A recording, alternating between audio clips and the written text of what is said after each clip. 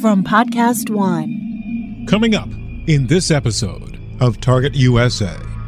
The deepening cyber problems the U.S. and its allies are experiencing. And so one night, around midnight, middle of the night, we're sitting in this tent, and I had these cyber professionals from 8 different countries in there, and I asked them, I said, hey, who in this room has never had the Chinese in your networks uninvited? Everybody just kind of looked around. I was like, yeah, that's what I thought. Okay, who in this room has never had the Russians uninvited in your networks? No hands. I was like, that's what I thought. I said, hey, we have the same adversary. We deal with the same problem sets in this domain, yet we don't have as close a partnership as I think we could. That's Command Sergeant Major William Reinhardt from U.S. Army South. Have you ever thought about whether the U.S. and its allies in the Western Hemisphere work together against adversaries in the cyber realm like Russia and China? Well, there's a lot of work that needs to be done to make the situation better, and Reinhardt talks about it on this episode of Target USA, the National Security Podcast.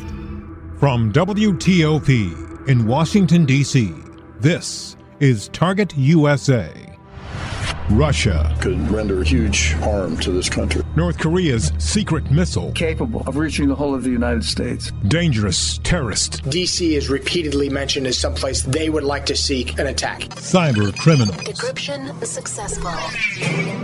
America has a target on its back. And on this program, we investigate the threats, the people behind them, the agencies fighting them, and the impact on you. This is Target USA, the National Security Podcast. I'm J.J. Green. Has this happened to you? Robert Moore? Mr. Moore, this is Jerry Fielding with People Power, an executive placement service out of New York. Okay. I was just calling to see if you were happy with your work. With the work, yes. Well, how about the money? I found your resume on LinkedIn and... Foreign spies are not just walking the streets here in Washington. They're in your inbox, looking for people with classified and sensitive information. Social media has made it easier for them to find. Brian Dugan, Assistant Special Agent in charge of counterintelligence at the Washington Field Office of the FBI. LinkedIn is one example.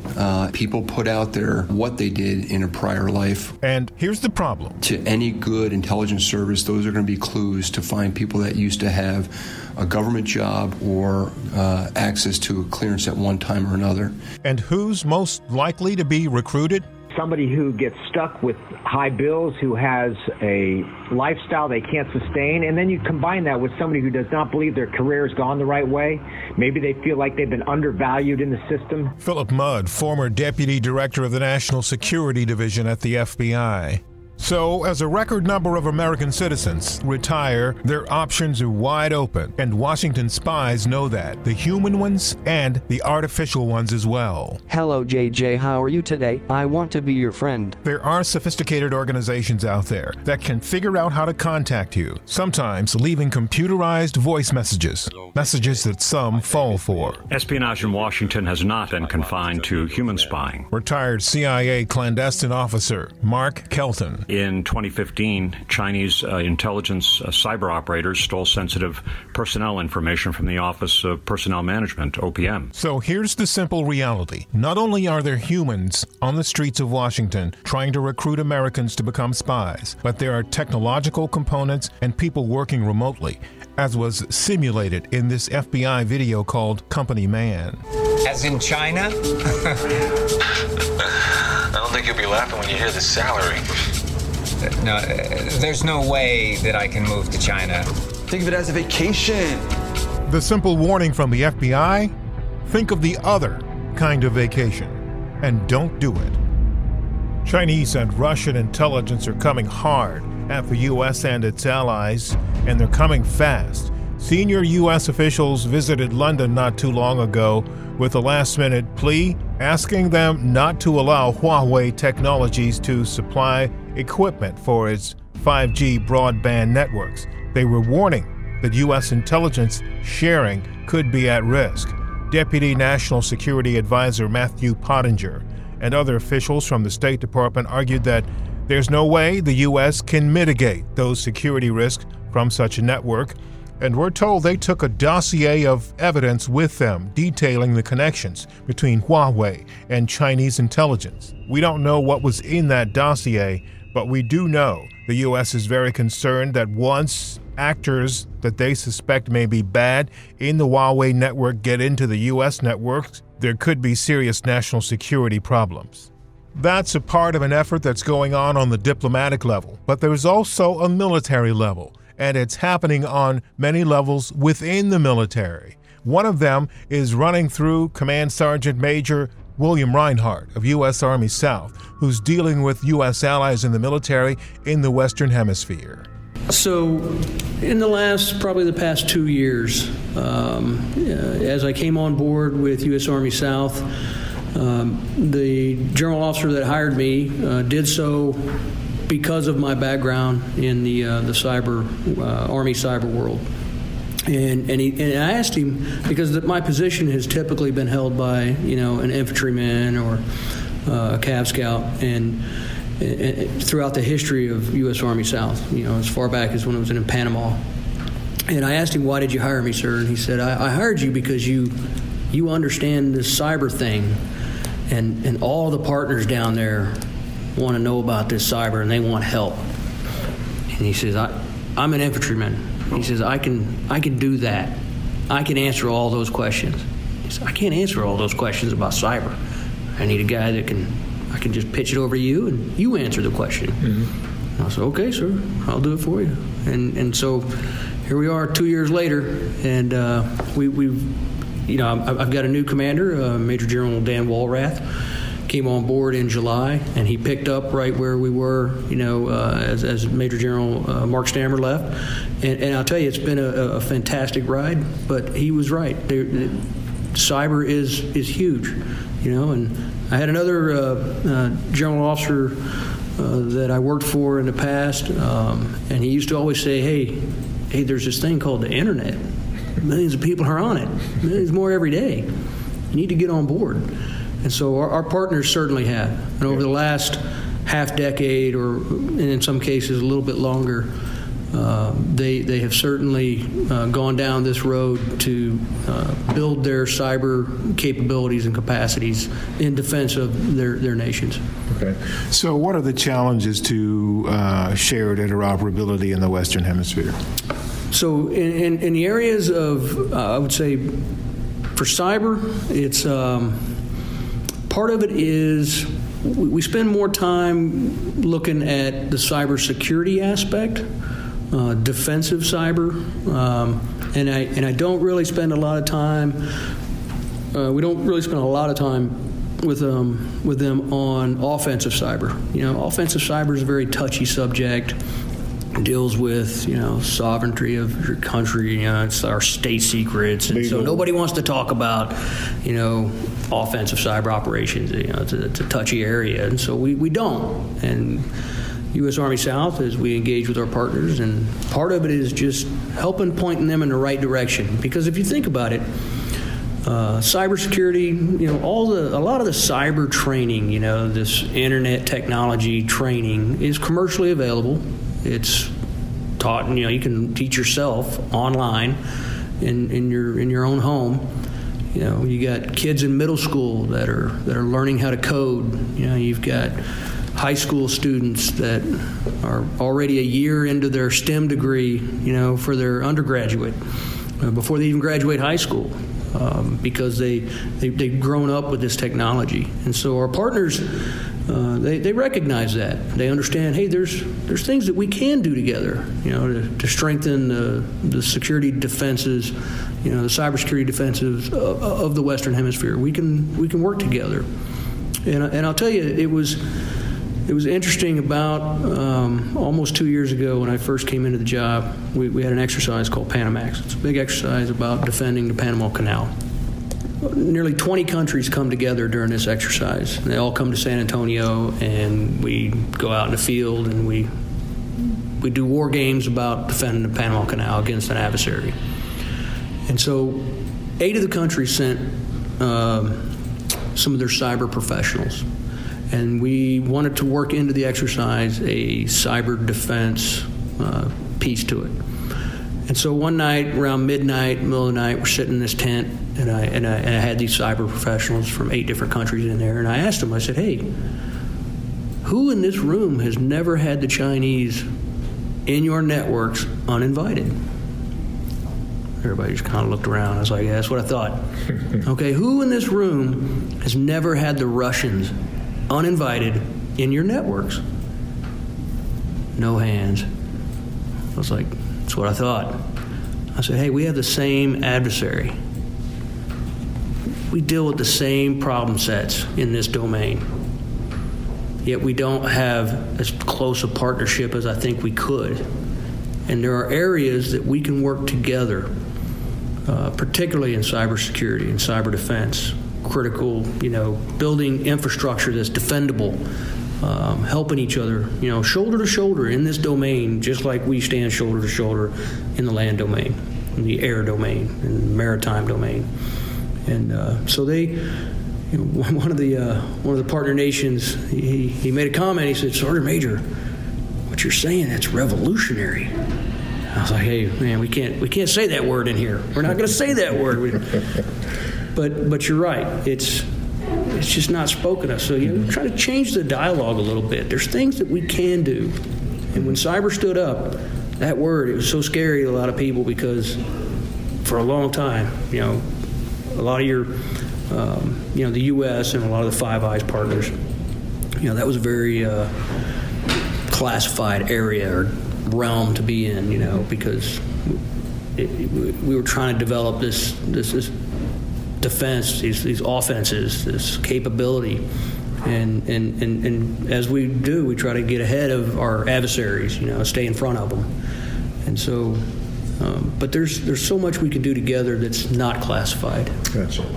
So give us a few examples briefly of some of those things you can do that aren't classified that you can give us off the top of your head. So particularly training.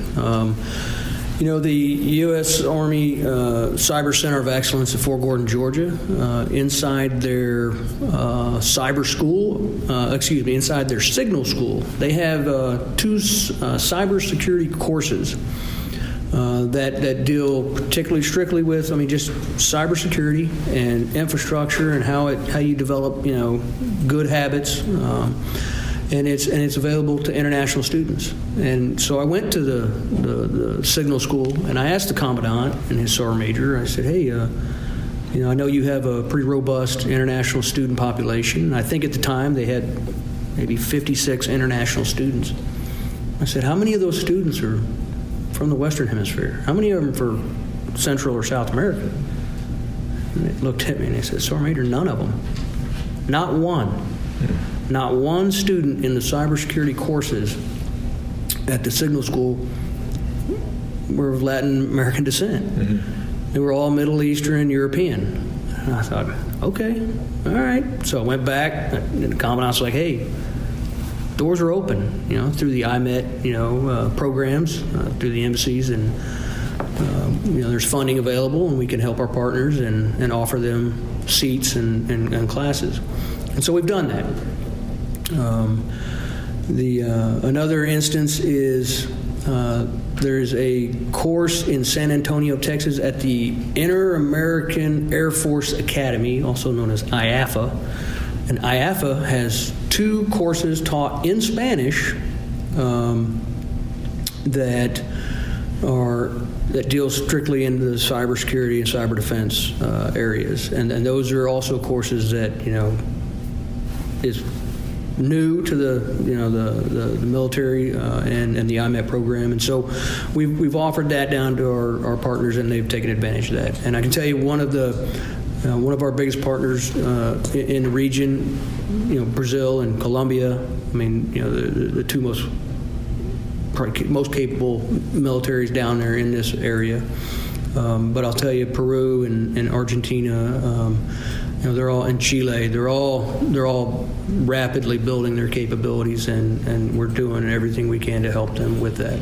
Is there anything that I haven't spoken to you about today that you want to speak about briefly before we finish up? I appreciate the opportunity to sit down with you and talk about this. And I'll tell you, it's been an incredible ride for me at U.S. Army South, particularly working with our neighbors in Central and South America and the Caribbean nations. All of them, we share the same challenges, sometimes just on a different scale. Mm-hmm. And what we find is we can certainly work these problem sets a lot better if we do it together versus letting them try to do it on their own. And the Chinese are down in the AOR. They're working really hard to fill gaps that our partners perceive or see or actually have. And so it's important that we stay engaged with our partners because the presence of the Chinese in South America, Central America, and the Caribbean, I believe, and I believe that Southcom and Army South, we can show that it's a lot greater than most people probably think. The influence is, it's just incredible. Predatory lending practices and donations of equipment, but it all comes with ties. Whereas partnering with the United States usually doesn't have a tie. We're neighbors and we're friends to the end. Thank you very much for that, Command Sergeant Major. I appreciate your time. Thank you for your time. Appreciate you. That was Command Sergeant Major William Reinhardt from U.S. Army South. To put this whole thing into perspective, the U.S. is the #1 target, espionage, and cyber in the world, and its adversaries are using every opportunity to come after the U.S. February 2nd, 1993, Capitol Hill, a hearing room before the Senate Intelligence Committee. A little more than 3 years after the Berlin Wall fell and the USSR crumbled, Jim Woolsey, being confirmed as the CIA director, issued a disturbing prophecy. Yes, we have slain a large dragon, but we live now in a jungle filled with a bewildering variety of poisonous snakes. And in many ways, the dragon was easier to keep track of. He was warning about the coming explosion of threats facing the U.S. He said, "For now, at least, the cataclysmic risk of full-scale nuclear war has receded beyond the horizon." But that risk, in the shadow of a new great power competition, has emerged once again. And with it, an espionage threat the world has never seen before. On any given day, there are 2 to 3 million people worldwide engaged in espionage. Chris Simmons, former DIA counterintelligence branch chief. He's not alone. We're talking about 3 or 4 million. Former CIA covert operative Robert Bayer. Their #1 target? The #1 espionage target in the world is the United States, clearly. Mark Kelton, retired CIA officer who worked clandestinely behind the Iron Curtain. While Russian intelligence is a critical threat, they are not leading this espionage charge. Of the millions out here around the world involved in espionage, at least half that number worked for China. Chris Simmons again. And if you want to hear it from someone currently involved in the fight, China by far, I think, is our preeminent counterintelligence threat. Pete Lapp, special agent at the Washington field office of the FBI. So what exactly is everybody after? Here's Mark Kelton again. Adversaries are trying to divine government secrets, but it goes well beyond that. How far beyond it does it go? We'll examine it in our next episode of Target USA. In the meantime, if you have any questions or comments about our program, send me an email at jgreen@wtop.com. That's the letter J, the color green, one word, at Whiskey Tango Oscar Papa, jgreen@wtop.com. Also, follow us on Twitter at TUSA Podcast. That's at Tango Uniform Sierra Alpha Podcast. Also, if you're interested in more national and international security news, sign up for my newsletter, Inside the Skiff, at WTOP.com/alerts. Again, thank you for listening. I'm JJ Green, and this is Target USA, the National Security Podcast. From A&E, the creators of Cold Case Files, comes your next true crime podcast obsession. PD Stories. Every week, law enforcement professionals join host Tom Morris Jr. from America's Most Wanted and Live PD to share their experiences, insights, and perspectives on policing. You're not going to want to miss this show. Be sure to subscribe on Podcast One, Apple Podcast, and many other podcast apps so you can get new episodes every week. Now, stay tuned for the latest headlines from the Associated Press.